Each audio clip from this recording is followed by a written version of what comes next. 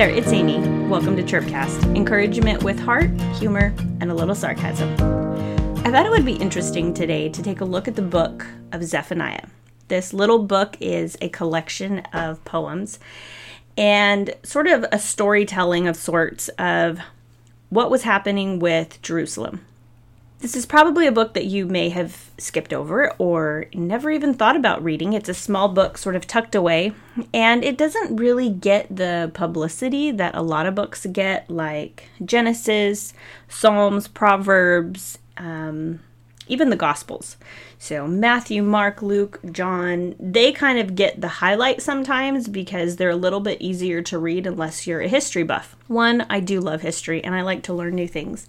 So I thought it would be interesting. This book, Zephaniah, was in the final decades of the southern kingdom of Jerusalem, and they had a king who his name was King Josiah, and he was trying really hard to get the people to put away their idol worship and to start really worshiping the one true God. And so he was trying to get these people to kind of obey and work with him, but he ended up dying a very tragic death and kind of stirring up some issues with Babylon. There is Zephaniah, and he's kind of been watching all of this craziness go on within Jerusalem, and he has been warning them, like, the day of the Lord is coming, judgment is imminent, and the people are not listening.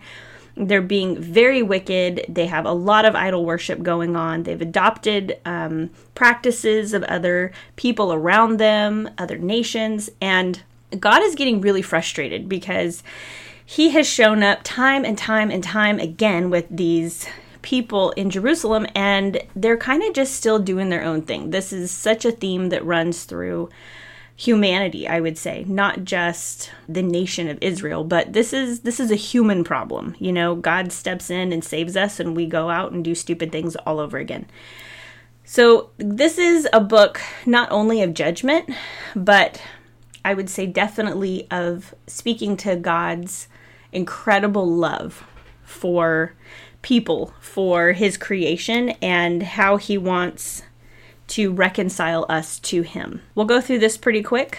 If you look at the beginning of the book, it talks about judgment on Jerusalem, and it's kind of got a little bit of an apocalyptic feel to it. I would say the armies are kind of coming around. There's a lot of disorder. Things are not being great. Things are not going good, and Zephaniah doesn't exactly say who this apocalyptic army is, but most likely it's Babylon, because King Josiah had stirred up some issues with this nation of Babylon, and this group of people was like, we're done with you. So we kind of want to highlight God's role in this whole thing, not so much the doom and gloom and darkness that's sort of coming along. But in Zephaniah 2, verses 1 through 3, there's this hope that sort of shows up, and it's kind of like God saying that if there is a group of people, and they would be the remnant, these would be the people that are going to worship him, and they're going to be the ones who are kind of going to help rebuild what's going on here. And so Zephaniah 2, 1 through 3 says, "Gather together, yes, gather together, you shameless nation. Gather before judgment begins, before your time to repent is blown away like chaff. Act now, before the fierce fury of the Lord falls, and the terrible day of the Lord's anger begins. Seek the Lord, all who are humble, and follow his commands. Seek to do what is right and to live humbly. Perhaps even yet the Lord will protect you from his anger on that day of destruction." So these people, God's calling them. He's saying, hey, if you will just get together, if you will be the obedient few, then, I will protect you, and my anger will not be poured out as severely on you if you will just repent. And so God's calling them to repent, just like he calls us to repent. Whenever we start to do things and go kind of sideways in life, he's always calling us back. He never says, that's enough, you've gone too far. He says, that's enough, you've gone too far, now turn around and come back. So Then we continue on in Zephaniah chapter 2, and this is basically where judgment of the nations, the surrounding nations, and Jerusalem, again, God talks about them. And so he sort of has these accusations against the other groups that are around, like the Ammonites, the Assyrians, the Moabites, the Philistines. And so even Babylon, he's like, things are going to happen and it's not going to be good for you if you continue on your path of destruction. There's one point where in verse 3, chapter 2, where he even says, God is saying he doesn't even recognize his own people anymore. I don't know if you've had times in your life where you've looked in the mirror and maybe you felt like you didn't even recognize the person you were looking at.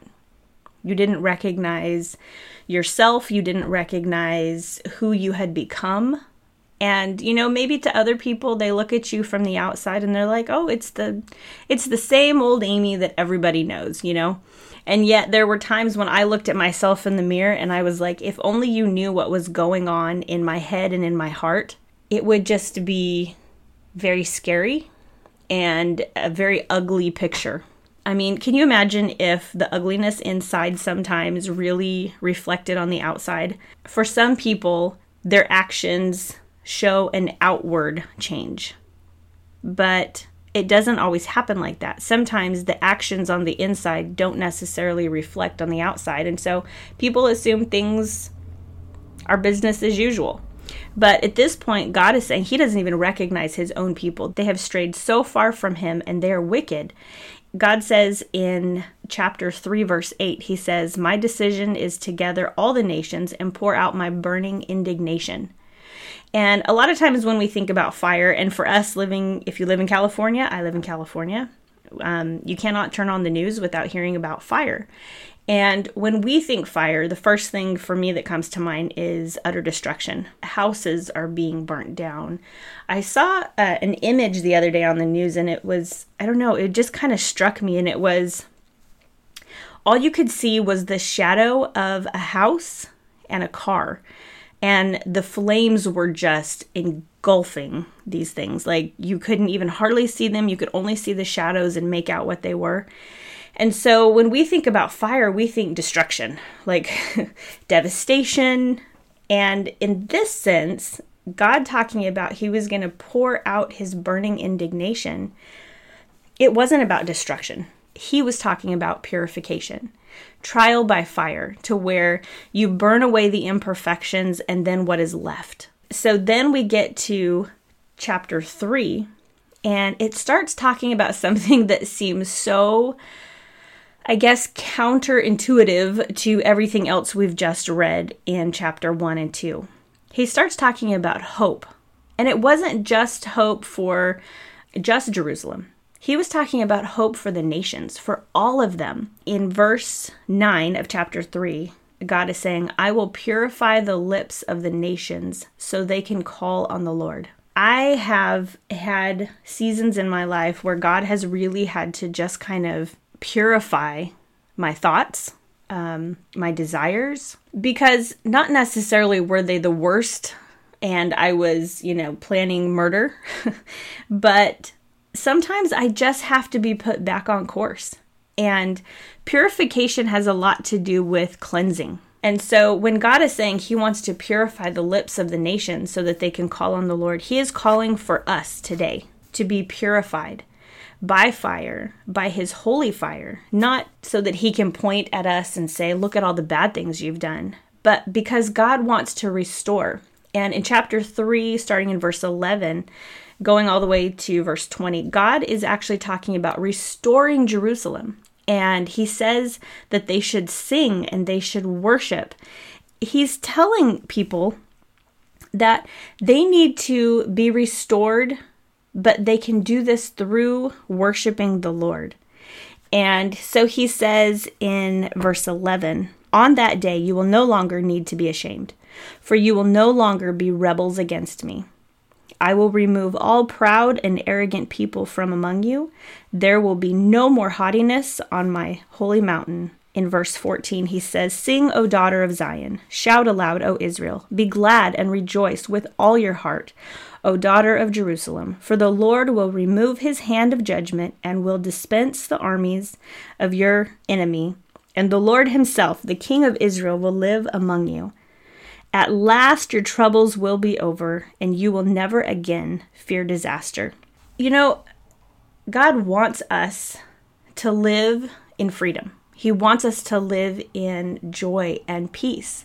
He didn't create us so that he could just teach us a bunch of lessons and punish us for our whole entire lives.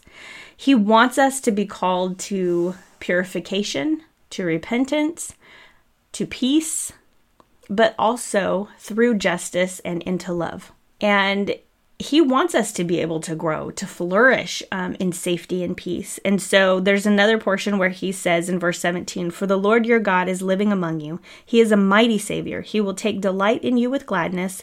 With his love, he will calm all your fears. He will rejoice over you with joyful songs." His love will calm all your fears. What are you afraid of today? What is it that just sort of messes with your mojo, kind of racks your heart and your mind? The fear of the unknown, of stepping into the future, of what life will look like a year from now, 6 months from now. You know, is this pandemic ever going to end? There are so many things that we can allow to grip our hearts and our minds. To somehow think that God is surprised by the things that happen, that when we feel like it's nothing but destruction and failure, God is there to say, you know what, if you will be restored back to me, then I will keep you safe. I will calm all your fears. I pray that you were encouraged today, and knowing that purification leads to repentance, which leads to peace. One more thing before you go, you can follow me at ChirpcastAmy on Instagram, or you can buy my new book that just came out. It's called Chased by Grace on Amazon. I would love for you to read it, to be encouraged at your own pace, and to know that you are loved. I'll catch you next time.